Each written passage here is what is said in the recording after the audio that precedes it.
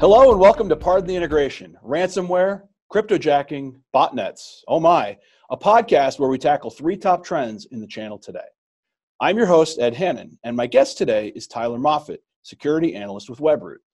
Tyler is a senior threat research analyst who stays deeply immersed within the world of malware and anti-malware by focusing on improving the customer experience through his work directly with malware samples, creating anti-malware intelligence, writing blogs, and testing in-house tools. Tyler, thanks for being here. Thanks for having me, Ed. I really appreciate it. Awesome. Let's get down to it. So today, Tyler and I are going to discuss the rise of ransomware, cryptojacking, and botnets in a fast-paced yet easily digestible format. And let me explain.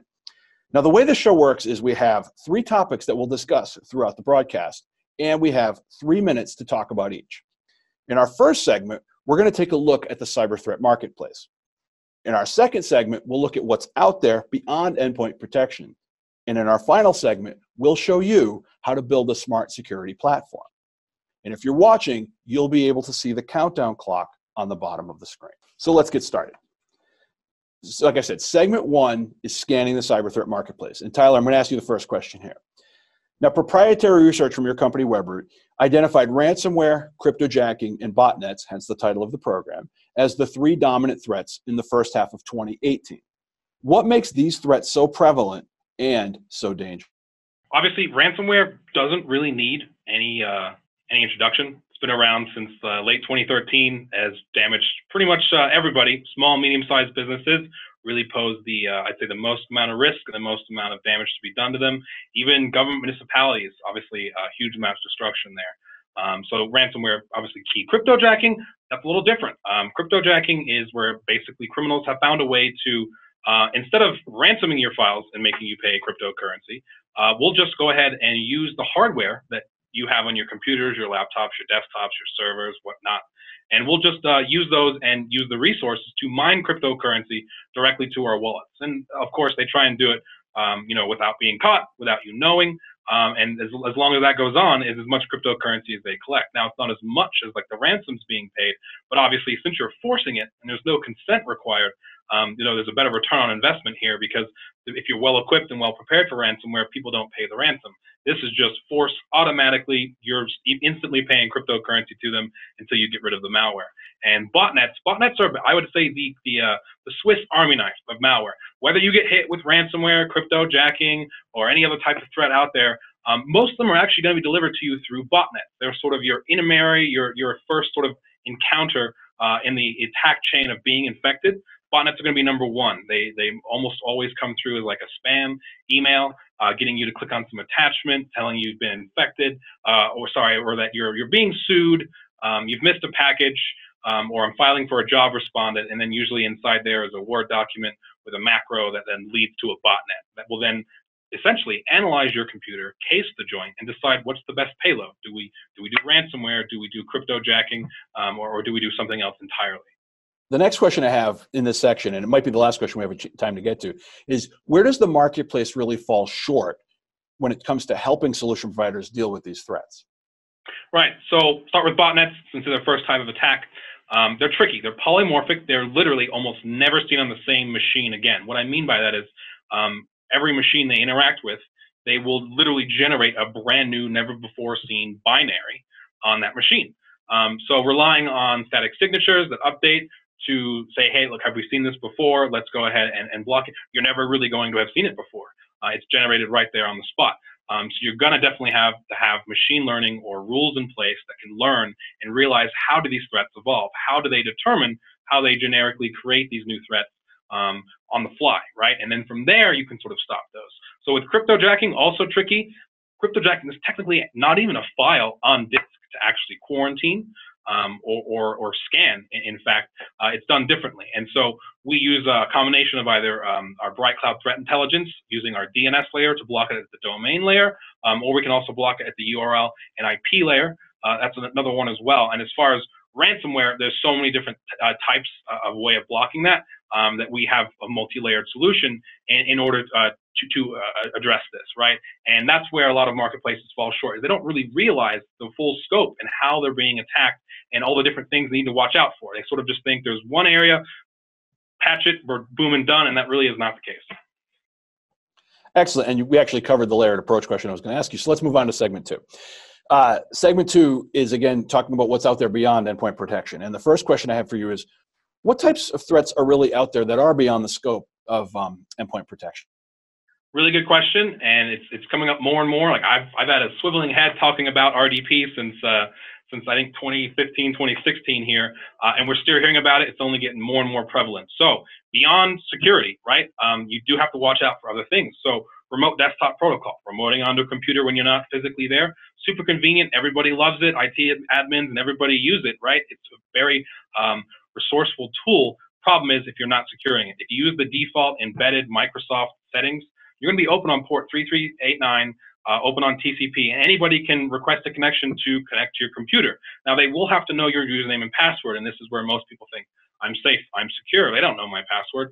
Well, we all know people's usernames and passwords are pretty terrible. Also, another problem with the default embedded settings at default is unlimited number of login attempts. This is the big problem, because then you have criminals who'll just use a brute force tool. They'll download a very common username and password list, millions of lines long, that they bought on the dark web for 20 bucks. They fill it into the tool, and then they brute force their way in. And if you get remote access, a criminal gets remote access into your desktop, your server, whatever machine you got, it is game over from there. From there, they can do whatever they want. They can disable your security solution, disable your backup, and know that if they push ransomware or whatever malware they want, that it's going to infect you. Excellent. And that leads right into the next question, which is, what does Webroot, your company, offer to address these threats? Well, since these are out of the scope of endpoint protection, remember there is, no silver bullet, nothing's 100%. So with these threats that are out of the scope of endpoint protection because they shut you down or backups, whatever, we have to educate, right? Educate and awareness. So we have our Webroot Secure Anywhere training program, which will make you aware of all these threats and all these things that you need to lock down as an IT admin, because you've got to be aware of that and educating yourself constantly as well. Excellent. And then the last question in the section, in the segment rather, is how important, and the question kind of speaks to itself, but I want to hear it from your perspective, maybe how important is training to an organization and where do they tend to fall short when it comes to the training? Right. Training, absolutely paramount. If anything, probably at the top. The end user is the weakest link in your organization. They are the first chain of attack, and multiple chains required to break with the criminals getting to your machine and actually infecting you is the user, right? So not only just the average user, yes, needs to be educated, and I recommend not just once a year, answer the obvious question, slideshow. I'm talking once a month. Beyond that, also phishing simulators. Actually send out phishing emails. Find out who in your organization is the weakest link and who's falling for it. Because if you have somebody every month, it's falling for this and entering their credentials and clicking on the link, in a real life scenario, that person is going to fall for it and, be a threat to your organization. So how much permissions do they have? What do they have access to? These are things you also need to watch out for. Beyond that, also the IT admins. They need to educate themselves as well. Make sure that they're in the space, learning about new threats, exploits, because like I said, some of these aren't malware. Some of these are exploits because you're running an unpatched, out-of-date operating system or something going on there. You want to make sure you're aware of all these different types of vectors that criminals will leverage to get in. Because as soon as they're published and released from 0-day, criminals are almost making it instantly as soon as they see it. And so education is absolutely paramount. Excellent, excellent. Now let's move to segment 3, building a smart security platform. So first question is, and this deals again with your company, how would you describe the Webroot Threat Intelligence Platform? So that's a big one, right? We leverage a lot of our marketing on it as well, but it's basically massive scale, machine learning, powerful contextual analysis engine. So worldwide, right, we see almost 2 million brand new executable files that need to be determined each and every day. Yet we only have like 25 guys in our threat research department determining all these files. And so obviously it's not an army of people clicking on it and analyzing each individual file and going, is that bad? Is that good? No, we're using machine learning. We're leveraging rules and models that we've been using for years now that we keep training to get better and better. So they're able to literally in real time in some cases be able to determine these threats, these bad phishing websites, polymorphic malware, really before anyone's ever seen it. It could be a brand new, undetermined, never before seen, and we'll have intel on it on something similar to it where we can know, hey, look, this is bad, even though we've never seen it before. And so really, and it's a constant feedback loop because each different endpoint we have out there is another sensory node that's feeding us constant information on what it's seen. And everybody's doing that together in real time, sort of allows us to be this constant, massive scale machine learning hub that we get to leverage, and we go stronger each and every day. The more information we get, and the more endpoints we add. Excellent answer, Tyler. I want to move to the next question. What makes things like ease of use, simple installation, AI, automation, and a single pane of glass approach so important? Good question. Lots to digest there. So yeah, absolutely. Our customers, a lot of them are MSPs, right, that are not only managing their own computers, but customers, which are plenty of other computers as well. And so our global site management system, it's a website you can access anywhere, and it's designed specifically for MSPs that can manage not only multiple devices, but multiple different customers and all their devices behind a single pane of glass, right?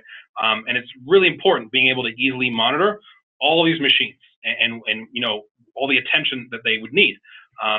One of the things we specifically offer that I like a lot is, you can know any different time a machine's ever been infected or installed on, last time it's scanned. I mean, there's a whole bunch of different things that I don't really have too much time to talk about. There's so much granular information that you can sort through and sort of filter and decide what information you find is relevant. But we just sort of have an approach of more information is better than less information, and you can sort of decide from what you want to do there. Wish I had more time to answer this one. No worries at all. I want to make sure we get to this last question because it's a good way to sort of wrap up the discussion. How does Webroot, which is universally seen as one of the leaders sort of in this space, how do you stay ahead of the threats and your competition? Right. So not only with our massive scale machine learning and powerful contextual analysis engine that we've been leveraging a lot longer than other people, you really want to watch out for people who drop in machine learning and buzzwords that maybe they've only had for a year or two, because that takes time. I tell you what, when we were first training our machine learning modules, they were not too great when they first start, and they take years and years of training before we let them determine malware and files by themselves.